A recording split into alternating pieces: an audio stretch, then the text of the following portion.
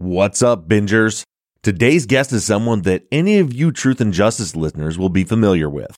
Our Season 7 case covered the murder of Bill Little and the wrongful conviction of Jamie Snow. The case was submitted to me by today's guest. After the wrap of Season 7, she continued the work of telling Jamie's story and giving him his own voice.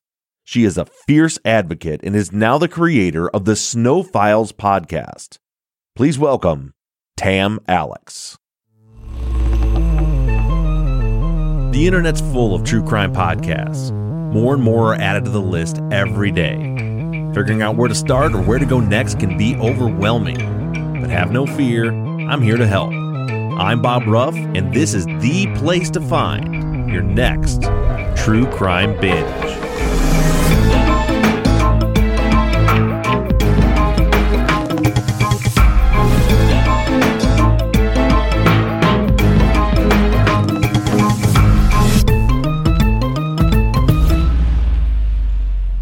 Tam, how are you? You look like you're in a very dark hotel room. Is that where you're at right now? I am.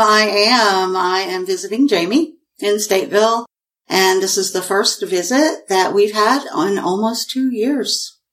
So I stay at the No-Tell Motel in Joliet. It's right down the road from him, and I just, that's where I am. That's awesome. And so you weren't able to visit him. Was that because of COVID stuff?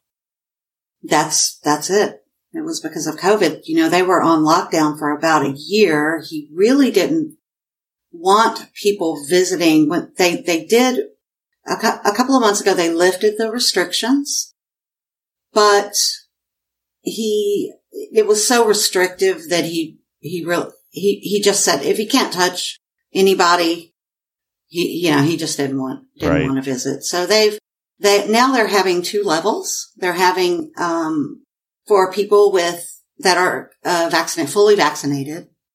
And they do those in the mornings, and we can hit the vending machines. We can take our masks off when we're not, we can take our masks off when we're eating. So we just ate the whole time. And it was a nice long visit, long overdue. Oh, that's good. Do you get to see him more than once, or was it just the one visit and then you got to head back down to Tennessee? I have 3 scheduled, so I'm going today, tomorrow, and Wednesday. He gets 3 a month. That's awesome. Oh my God. Nice. I bet he is thrilled to see you. And I'm sure that your people that you've been talking to, this COVID hit them so hard in the prisons, and it's like being on lockdown for a year, and, they go batshit being locked down for a few weeks. Right. It's been bad. Yeah, that's rough. And I guess I should fill people, and we're chatting as the old friends that we are, and I should probably fill anybody new into who Tam is. So Tam brought me, you combined with Jamie, because actually it was his message in a bottle that really got my attention. But Tam brought me Jamie's case, a wrongful conviction case, which we'll get into in a little bit here and kind of give you some of the details of it. But she submitted it to Truth and Justice. Jamie's case ended up being our Season 7 case. So we got to know each other through that process. And then after we wrapped things for Truth and Justice for the season, Tam picked things back up and continued on with a new podcast called The Snow Files, which is in its 2nd season now. You guys have done, it's been close to 60 episodes or something like that? Yeah, it's been a lot. I think it's I guess we've done 40. Yeah, we did about 40 for the first season. And then we're on, I don't know what we're on. We're about 5 in for this season. Yeah, and I wish every season of Truth and Justice had this, where someone continued, because with the format of Truth and Justice, we hit a point where it's like, okay, well, we can't produce this into narrated, storytelling episodes anymore.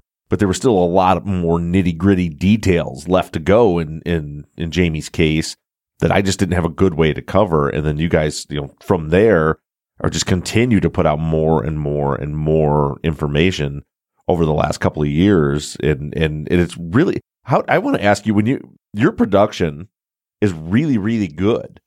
Oh, thank you. That means so much. Sorry for the clap, Mike. Another clap now? I don't know.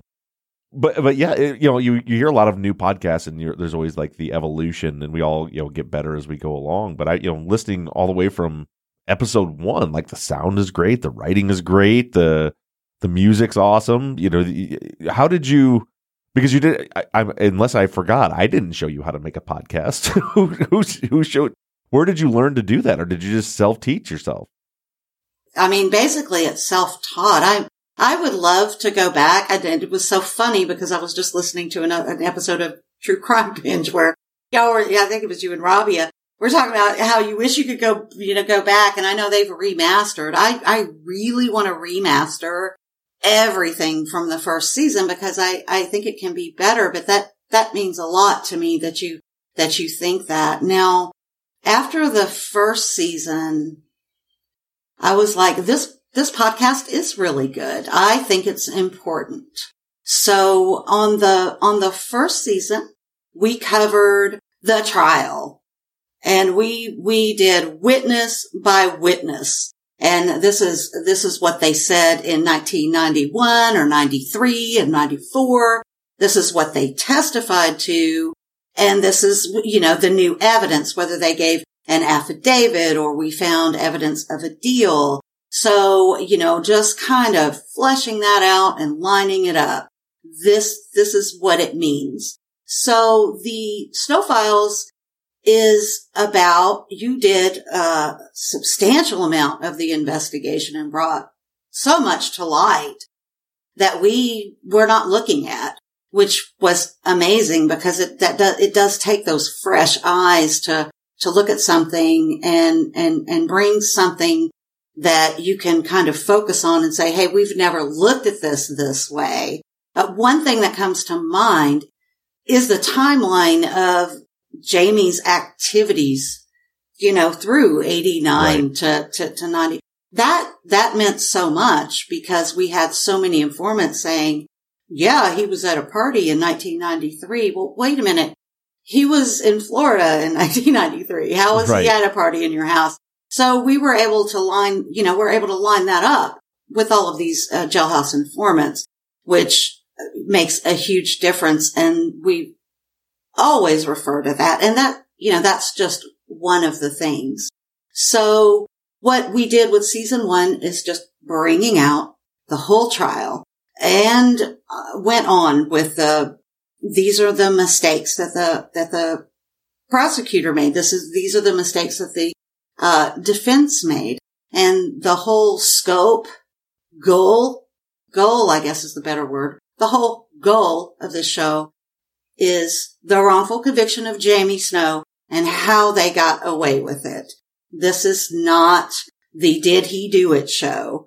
We are advocates. We believe in Jamie Snow. This is not a show about that.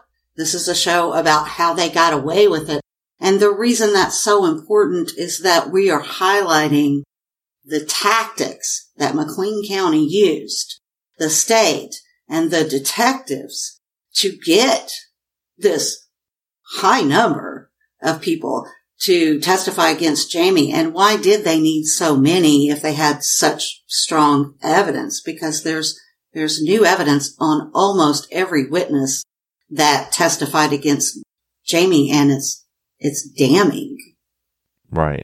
Yeah. And it makes a great pair with what we did, because I hope that the work that we did on Truth and Justice gives a ton of legitimacy to the work you're doing now as advocates, because I wasn't in that camp. As I told you, got you and Jamie from the very beginning that, we're going to look at this case. I'm searching for the truth. If the truth is you're guilty, that's going to come out. And we spent, a better part of a year going through every detail of the case and investigating it and determined that with 100% certainty, in my opinion, Jamie Snow was innocent. And I hope that gives, from an outside third party and our whole audience and the team and the experts we brought in, that all gave some credibility to the idea that Jamie Snow is indeed innocent. And it was a messed up case. I'm going to wait for a couple seconds here before we get into the case, but I mean, it was messed up. What a battle Jamie had going into court years, damn near a decade later after the murder happened. And he's facing this barrage of jailhouse informants and snitch testimony witnesses. They're all just making up stories. Like, it's so hard. Like, how do you fight that? Just one after another after another. The state kept bringing all these guys in. And one of the things that we did in the podcast is like, which one of the state's witnesses do you want to believe? Because you can't put any two of them together because their stories all conflict and overlap and everything. It was a real nightmare. But speaking, one of my favorite parts of season 7 was when Jamie busted y'all out on the show, live on the show. Oh, yours and his relationship. So we should talk a little bit about that. Okay. It was funny as I had no idea you were always a fierce advocate for him, and you had such great knowledge of the case. And I'd asked Jamie, if you get out of there, what do you want to do? And he says, well, she'll probably be mad at me, but I want to go down to Tennessee and make a real life with Tam, which I thought was beautiful. I don't know. How did you feel about Jamie letting that cat out of the bag? Well, I let him do that. If that's what he wants to do, let him do it. He doesn't have many choices these days. I'm proud to be with Jamie. He's proud to be with me. We are a team fighting this wrongful conviction along with, others of a great, wonderful team. And I guess I've never really said anything because I don't know if you want to air this or not, but that fucking that's okay. Unless that Truth and Justice discussion page is crazy. It's like the generation of vipers. Oh yeah. They did a poll on all of your cases, right? Because it's the I hate Bob page. But actually there's about 3 of them that are terrible, and the rest of them seem reasonable. They just don't speak as much. So the 3 that are terrible control the board. And they did a poll, and there was about 3, right? So I don't really go on that page that much. And I just said, why? I tagged him and I said, why do you think he's guilty? Well, that turned into a shit show. One of them was like, aren't you the girlfriend that chewed me out because Bob was, because I said I was bored with the season 7? And, and I was just like, you know what, that's really not, I don't remember you, and that's not really my style. I would just not say anything. If somebody said they were bored with the show, just go fucking listen to something else then. But, right. But or, go make your own separate page just to hate the show. I didn't know you were in that group. I'm obviously not in it, so I just hear what goes on in there. It's terrible. I just stopped. I just stopped responding, but I was just like, I don't remember you, and are you going to answer my question? And nobody ever had an answer for it. And I was just like, and then they start arguing with other people, and it's like all personal attacks. And I was like, okay, this is dumb. I got shit to do. I guess. And let me guess. They did a poll of all my cases, and of who believed they were innocent or did they believe all of them were guilty? Because that seems to be the MO of that group. Actually, there were 93% or 93 votes for innocent for Jamie Snow. So, I think reasonable people have heard it. They were making state's arguments, and I was like, okay, if you're going to be a prosecutor, then be a prosecutor. But I'm an advocate. Right. I am on the defense side of this case. I think Sandy Melgar got a really high rating as well, but there was not a lot of not guilties. It was just a few of them. And honestly, maybe you shouldn't, because I don't want to I like backed out of it and just hoped it was going to die because I don't want them on my shit, posting every bad thing they can find about Jamie, because that's what they do. That's all they do about your cases. It's ridiculous. Yep. Fun group. It's a fun little group there that lives on that page. I was like, whew, you guys are ridiculous. So I guess to get back to your point, the reason that I didn't want to really say anything is that because there was a lot of comments on there, and I don't want to be perceived as the girlfriend who just thinks he's innocent because she's the girlfriend. I believed in Jamie's innocence before I ever became romantically involved with him. That came later. And I do love him. I love him very much. And I think it's a wonderful thing. He does so much for me. We have a strong relationship. And I think I just think that's important. We were talking this morning. He said, he was talking about that because we were getting deep, right? I was like, were you pen pal girlfriend, before you met me? And, so I was just playing with him, and I was like, well, what makes us different? What made us bond, and I think we just kind of clicked. He said, that I listened to him, that I read his case, and that I was honest and frank with him, about the issues. And, I just wish, fucking sucks that he's in prison. He's like the man of my dreams, but he's in prison. Like he needs to be home fixing my car and mowing the lawn, and we need to be doing dishes together and going out and watching a movie together. And that's how we see ourselves. It's just like this prison shit is just in the way of doing all that. Right, it's a real bummer. It's a real bummer. Yeah, I was just discussing this morning with I was actually at the dentist, and the hygienist started asking me, it's tough being a podcaster. Like, what do you do for a living? I was like, oh, Jesus Christ. I'm a podcaster. What's all that. But we got into, she was asking what, some of the stories I did. And I see one of my favorite things is our season 2 case, Ed AIDS. And like, what a great triumphant story that ends with him walking out of prison. But I was like, but really the love, what made that case in that season so amazing to me was the love story that was buried in there, with him and his wife, and for him to like walk out when all that was over, to walk into the open arms of his wife and his kids. And so like, I'm hoping that you and Jamie have a similar, not ending, but a beginning, I guess, of your love story, that he gets to come out. Cause it was so sweet when he brought that up to me. I mean, he just loves you to the moon and back when he shared that with me. Yeah. He's a wonderful man. He's not just a number. He's this wonderful person that's funny and has flaws and is sad and heartbroken over his children, not being able to raise them. And, he's lost his life, just as all of these other men and women that are wrongfully convicted, losing your life over nothing,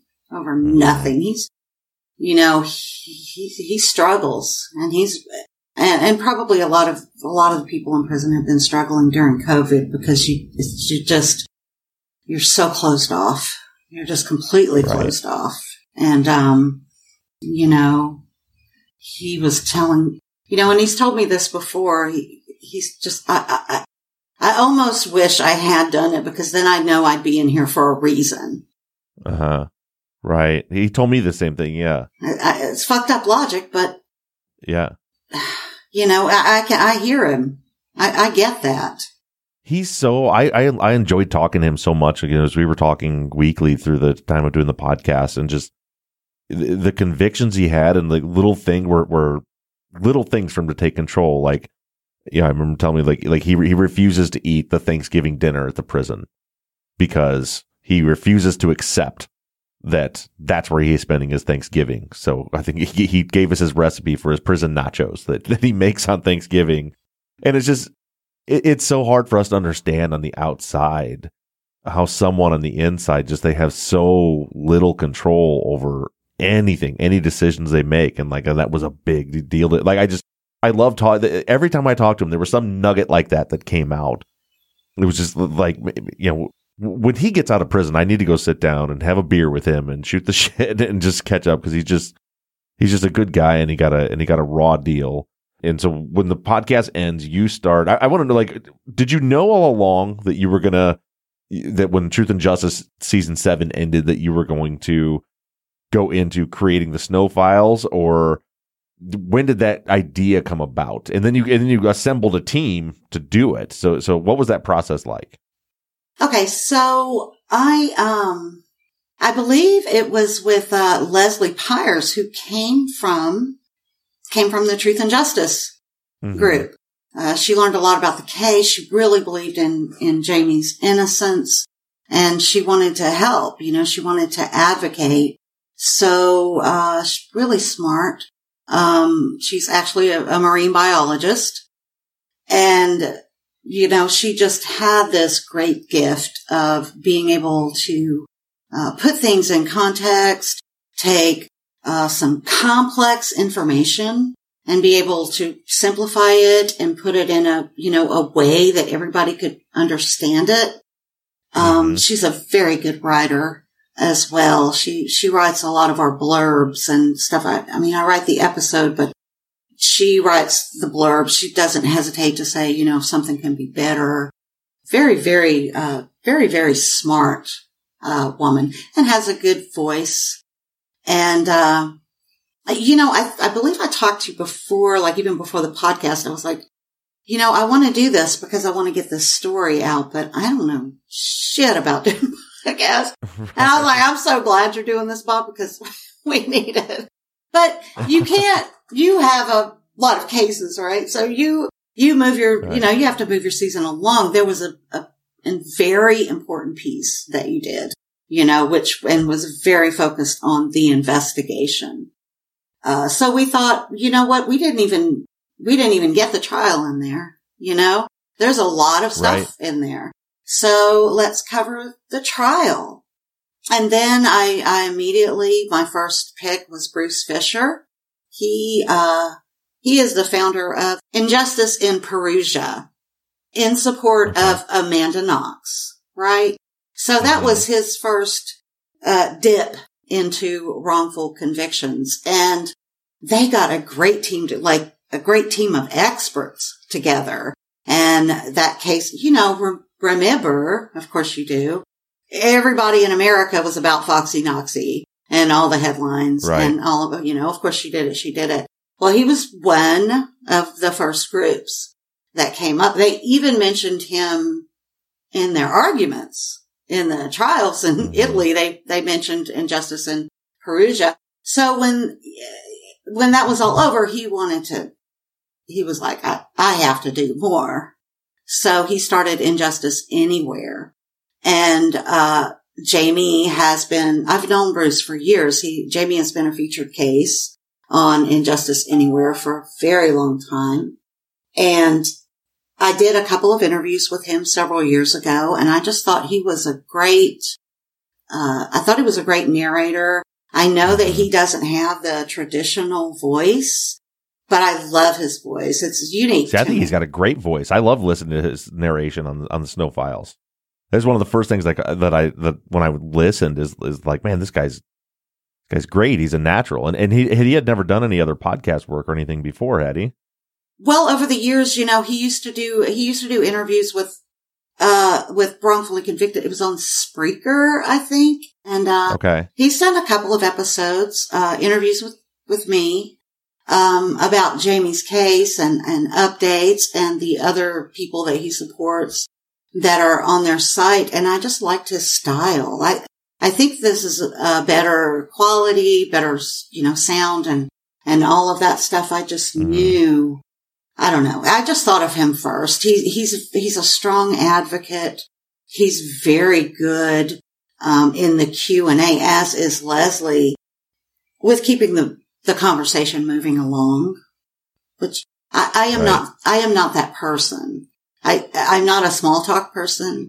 I don't like to talk, but they're very good at highlighting important things and bringing that all together. Very good communicators. And our Q&As, I think, are some of the best material that we have, just because you get that opportunity. I was listening to yours on the way up here, and I was thinking, yeah, you get that opportunity to highlight some of the things that you missed, talk about some of the things that people come forward and they're like, wait a minute, this is, right. So you get to address all that. And you get a chance to that's what I like about our follow-ups too, is it gives me a chance to expand upon my thought. Because like you guys, I write a script for the main episode, and I can't really, just go on and on and on about my opinion about things. So, over the years, I've just, for example, like this week in our current season, yesterday's episode was an interview with a family member. And as I started writing out, I was like, between every thought, I'm going to give my opinion on what was just said. And then there's like, no, I'm just going to play it and let the audience hear the whole thing. And then we'll talk about all that stuff on Friday when I have the space to really expand upon my thoughts. And you guys seem to do the same type of thing when you do the Q&As on the Snow Files. I love that. I love the Q&A. Leslie, because she hasn't been in the case, her experience with the case is from Truth and Justice. She kind of comes at it from that angle, where Bruce, Ray, and I we've known the case for a long time. So, she writes a lot of the questions. She's like, hey, we need to discuss this. And we need that dynamic in the group. It's like that fresh eyes thing, she always finds stuff. God bless her. It ain't always, she always finds the thing, these nuggets, these things, and brings them out and pulls them out. And it's, that's great. That's the dynamic that we were looking for. So she brings a strong element of that. Now, just to circle back, when we did season 1, after we did season 1, we took about 2 months off, but it was mainly me, because I was like, okay, I think I suck at podcasting. What do I need to do to make this better? We have a great show. I just thought the content is so important, and it's good, and it's not like everybody else's. It's not, exactly the same. So, and we're getting the word out. We're getting the word out about his case, but we just need to expand that message. I want big. I want to go big. I want to be able to support the show, not out of our pockets, and, I just studied and studied and studied. I went on all the podcast places, the best thing to do, how are they making their sound like this? What kind of mics are they using? I got to get a lot better at the product. Like, I just feel like my music, like, it's not there yet. The emphasis, do you do this? Do you do this pause before a commercial, or do you just go straight into it? Those little minute things that make you better than, somebody else, and not sound like an amateur. And one of the biggest things I feel like we were doing wrong was we all work full time, and it was so hard to get a podcast a week out. And then there were gaps, kind of like, you start going, I just can't, if it's not going to be complete and right, whatever, I don't want to put it out. I'm just not going to put some shit show out there just to have something out there. So I had to figure out how to do that. Bi-weekly was just not strong enough. People forget about you. It needed to be a weekly thing. So we just came out of the gate.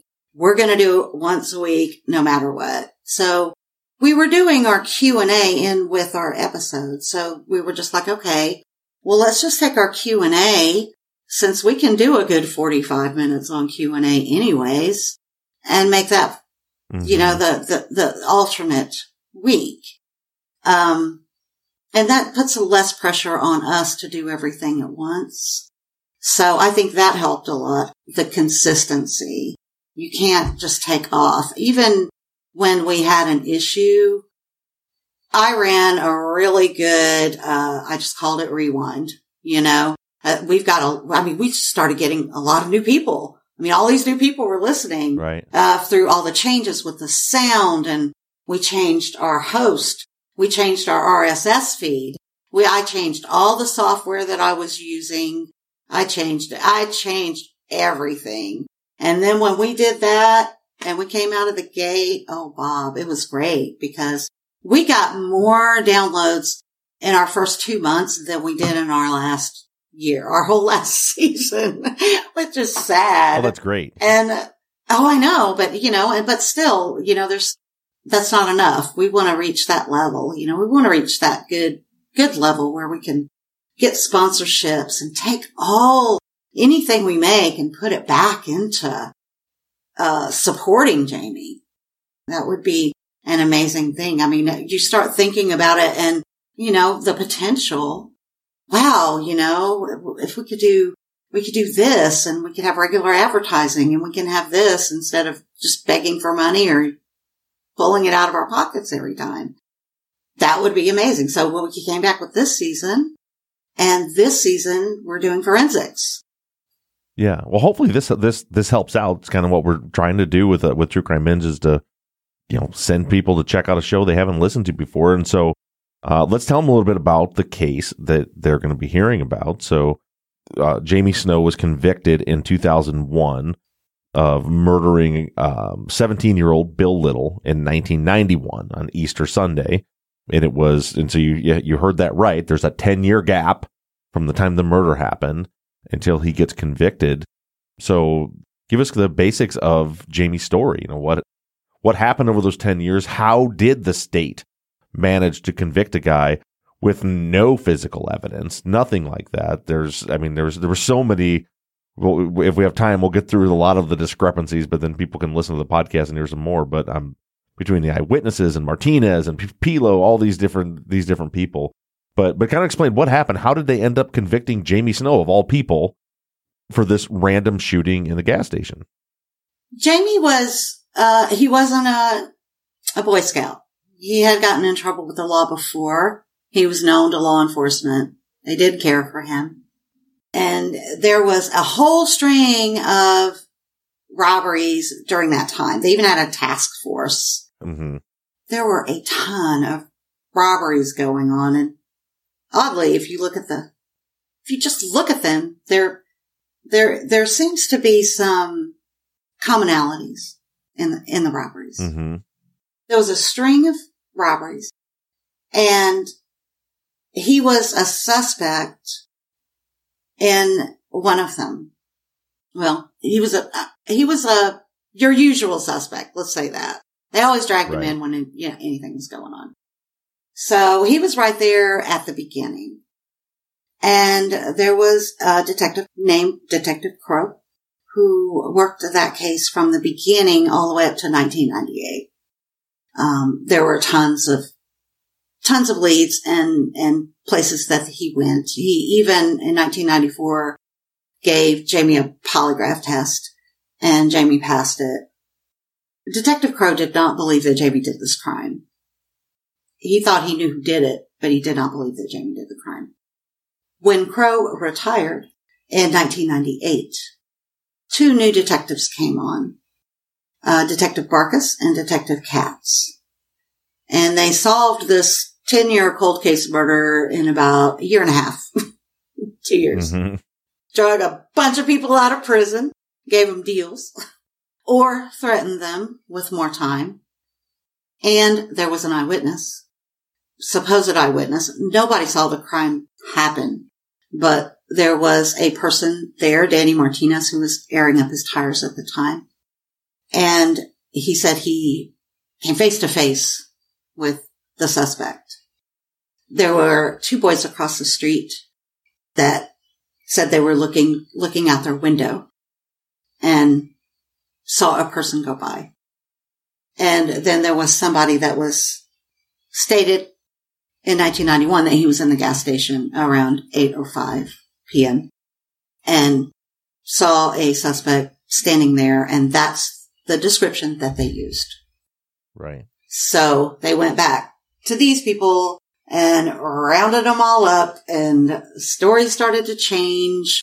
And if you look at the original police reports, in any of these witnesses, they do not match their testimony. And many of them have recanted, or we've just simply brought them down. And I have to add, we've got a lot of new evidence through FOIAs.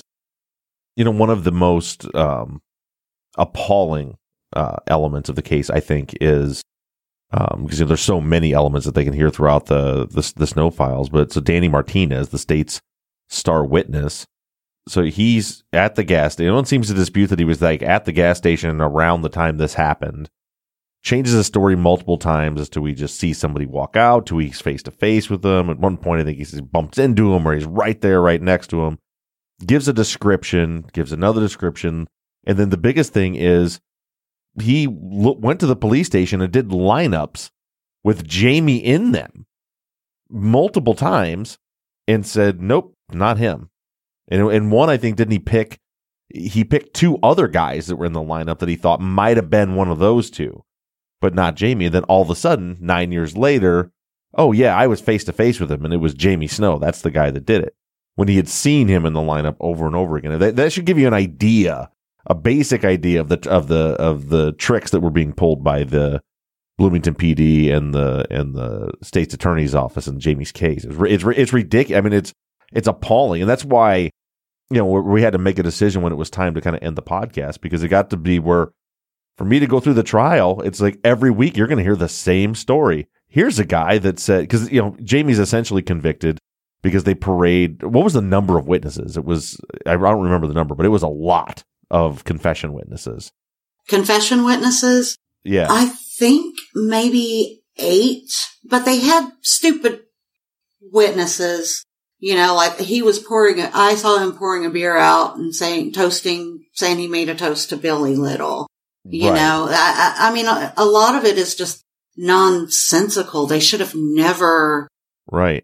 And that's what you have witness after witness. They make it sound as though Jamie, commits this perfect crime and goes in and kills a 17-year-old kid for for the contents of a cash register, and then went to every bar in town and told everybody in town that he did it, which is just asinine. But as I mentioned earlier, when you go start to break down the testimonies, and another one of the most appalling parts of this case to me was the state's closing argument when they told the jury, listen, none of this makes sense. We know that none of this makes sense.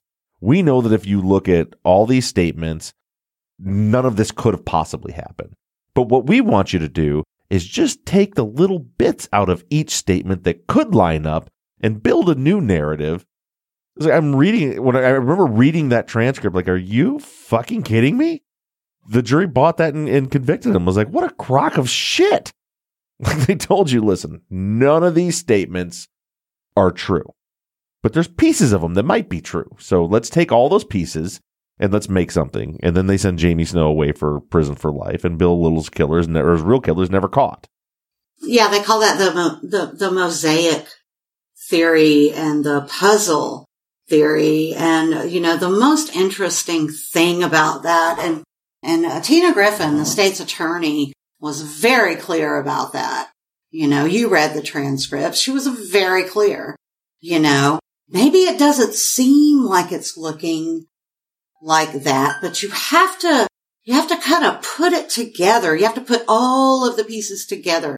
And she also, she threw up 5 mug shots of Jamie through, I got in a bar fight and I got arrested. I got, just stupid shit. I'll never know how she was able to do that, get away with that. But she threw all these pictures up of Jamie and said, these composites could look like any of them, almost like the Mosaic defense, right? Right. Except for they didn't look like any of them. I know. Pieces and parts. That was her whole thing. And the most frustrating thing to me personally is in the appeals, in the appel. So if we have an affidavit and we couple our things, right? We're going to have and we're going to have an affidavit maybe from another witness, a wife or whatever. We're going to have an affidavit from the person, but it's not just affidavits. It's letters that we found between them and the state's attorney saying, getting the deal or proving that she lied in court when the first time that she ever contacted this person. It's pieces like that, that we put all together. But then the higher courts say, well, you can't take all of this information cumulatively. You have to look at that one piece of evidence. Would that have changed the outcome of the trial? I'm like, are you fucking kidding me? That's what you convicted him on. Was exactly that type of argument. Oh my God, that makes me insane. That they won't look at this cumulatively because we have so much evidence against everyone. And if you go to federal court, you lose that shit. Right. Yeah, he's faced with a hell of a challenge because he's got to disprove every element of the state's case, which means every single witness has to be disproven, or you got to do the opposite and prove who actually did it, which was the route that we were trying to take with Truth and Justice, because we're not attorneys, we work as investigators, so we thought we would try to take a stab at trying to figure out who did this. And as the season concluded, without getting into a lot of the details, is he still represented by the Exoneration Project? He is, but Tara Thompson went to New York, Innocence Project, and I think she's still assisting in some capacity. Now we have Lauren Mueller, and she has been amazing, and we can talk about what's happening now, if you're ready for that, because I have some announcements. Yes. Real quick, what I was curious about is, have you guys done or taken anything any further with the, we were working on a theory that there was essentially a cab driver that we think likely had some involvement in the crime. Have you guys gone down that path anymore to figure out to either prove or disprove or work on that, or have you just been working more on the legal aspects since we left off? We're going to do the forensics, and then I was probably going to hit you or Maggie up about because I want to do, I don't know if it would need to be a whole season, but I really feel like we need to address the alternative suspects, who they would be a part of. And I don't really understand the legalities of naming people and that kind of stuff. That can be an offline conversation if you're willing to have it. But in short, no, not yet. But we would like to do 1 or 2 or however many episodes it took to explore all of the evidence against alternative suspects. Good. And then as we kind of wrap things up, can you tell us, you said you have some announcements, and let us know what's going on with the case now. I do. So as you know, we've been filing FOIA requests for years. I know that when we were doing the show, we had a FOIA lawsuit that was pending. The state actually settled that case with the Exoneration Project for $10,000 in legal fees and admitted, actually the judge ordered, that they redact a lot of this information. It was years. That fucking lawsuit was 5 years long, and Ray and I have been filing FOIA since 2011. So we had like 70 FOIAs, and they kept data dumping us, and sometimes they'd redact something and sometimes they wouldn't. So that's one announcement, which is awesome that we won that. And then the next thing is that Lauren, we got the new attorney, and that DNA motion that was pending when we did your show, it's still pending, right? It's been pending for like 8 years. couple weeks ago, I watched one of Jamie's hearings on on the Zoom, streamed it. Yeah. So Lauren is just great. I loved watching her in that hearing. I love the things that she brought out. She picked back up on the documents and said, this is an issue. We do not have all of the information. So what came out when Judge Butler ordered all of the documents related to forensics turned over, there was a subpoena sent to the Illinois State Police and the Bloomington Police Department. And they said, the subpoena actually said, well, you have to give them access to it, right? So Tara had to go down there, schedule time, and look through all of these documents without we were not receiving these documents. She had to just look through them and make notes. Mm-hmm. It was 8,000 documents. 8,000 documents. Now, when in 2007, Jamie went pro se because he was done. Mm-hmm. He was ready to file a post-conviction petition. He had a representation from an appointed attorney, and it was like 5 pages. And he was like, fuck no. So he argued in court successfully to go pro se. Also, without any legal knowledge or anything like that, he argued successfully from the same judge that presided over him and Susan's trial. We didn't talk about Susan. Well, because real quick, I just wanted to point out that another fun fact, Jamie's co-defendant, who was according to the state, the driver for the robbery and murder, she was acquitted. So he doesn't have a ride to get there. But that's a whole long story that you can get into in the podcast. But yeah, go ahead. They never said anything about a car. They just kind of brushed that under the rug. Yeah. But, so the same judge that presided over his and Susan's trial was the one that he was arguing before when he went pro se, and he said, I need my discovery. Mm-hmm. God damn it. Oh, that's him. Answer it. Okay. I'm going to finish talking. I'm just going to make a call from Jamie. An incarcerated individual at Fayetteville Correctional Center. This call is subject to recording and monitoring. To accept charges, press 1. To refuse charges. You want him to tell you about when he got those, when he went pro se? Sure, if he can, I definitely want to say hi to him. Yeah, if you can get him so I can hear him. Okay. From future calls from all Illinois DOC facilities. Thank you for using Securus. You may start the conversation now. Hey Jamie, I'm still on with Bob with True Crime Binge. He wanted to say hi to you, but also we were just getting into the path to getting these 8,000 documents. And I thought maybe you could explain briefly how you went pro se, and I was just telling them that you were before the same judge that presided over yours and Susan's trial. And when that judge let you have those documents, but I didn't tell him the numbers and everything, which I can tell him later if you don't. Well, he knows.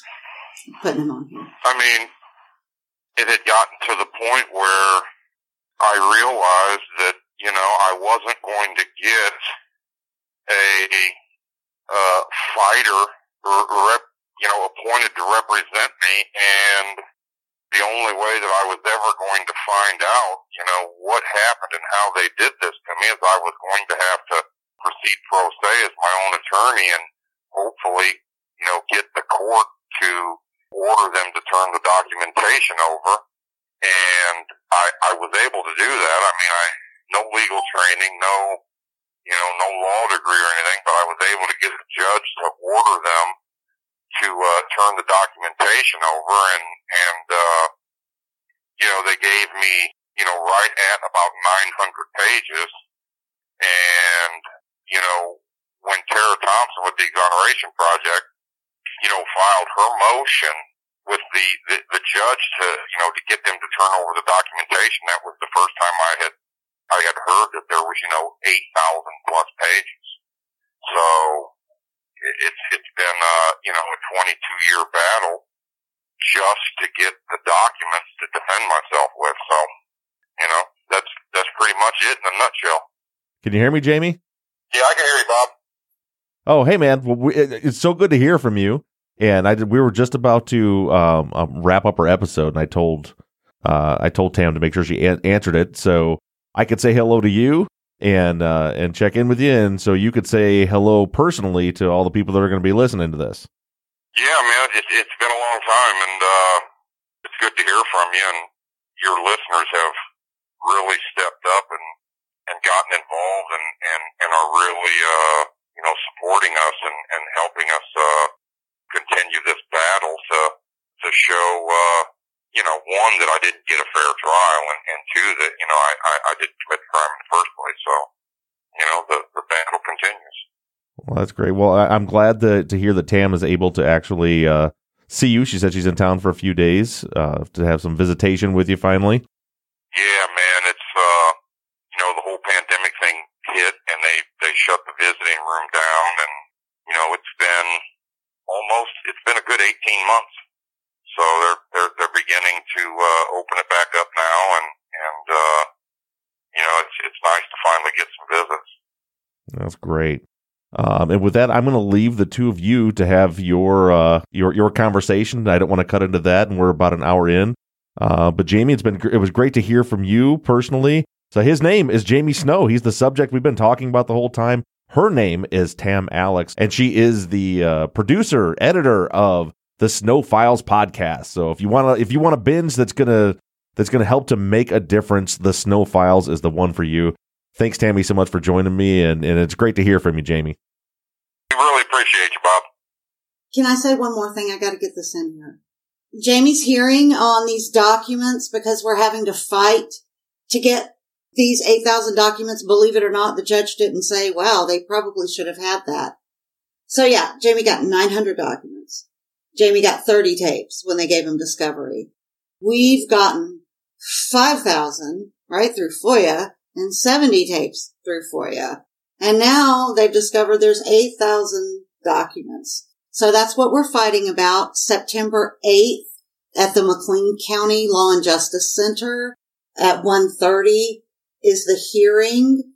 And Jessica Nance from Blood and Bones podcast, coming soon, not released yet, is going to sponsor a billboard. She's willing to pay a matching donation of up to $5,000 for all donations going towards the billboard to support and spread the word for DNA testing and the missing documents issue. So we're really excited about that. So we would just love for y'all to join us. And our podcast website is snowfiles.net, and Jamie's website is freejamiesnow.com. And Bob, thank you so much. Thank you so much. I really, really appreciate you having us. It's absolutely my pleasure. And where can people go to donate? People can, we have Patreon, so they can find that at snowfiles.net, or they can donate through PayPal. That's on snowfiles.net as well. So yeah. Yeah, Bob, don't give up on me yet, man. We're going to have them nachos, I'm telling you. We were just talking about that, Jamie, right before you called. You're damn right. We're going to have nachos, and I'm going to have a beer with you. All right, man. All right. Take care, brothers. I'm Good to hear from you. Thank you. Thank you, Tam. Thank you so much. We'll talk to you soon. All right, Okay. Bob. Bye.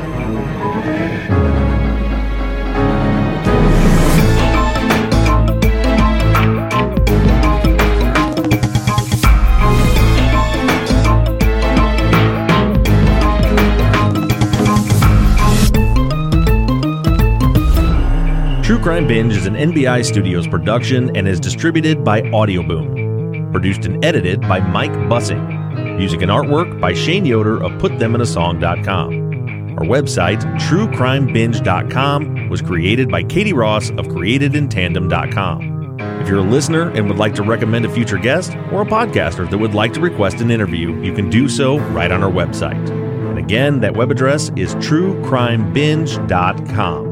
If you're enjoying the show, please do me a huge favor and take a minute to rate and review us on iTunes or whatever platform you're using to listen. And make sure you give us a follow on social media. We can be found everywhere at True Crime Binge. Thank you so much for listening, and make sure you tune in next Wednesday morning for another podcaster, another case, and another True Crime Binge.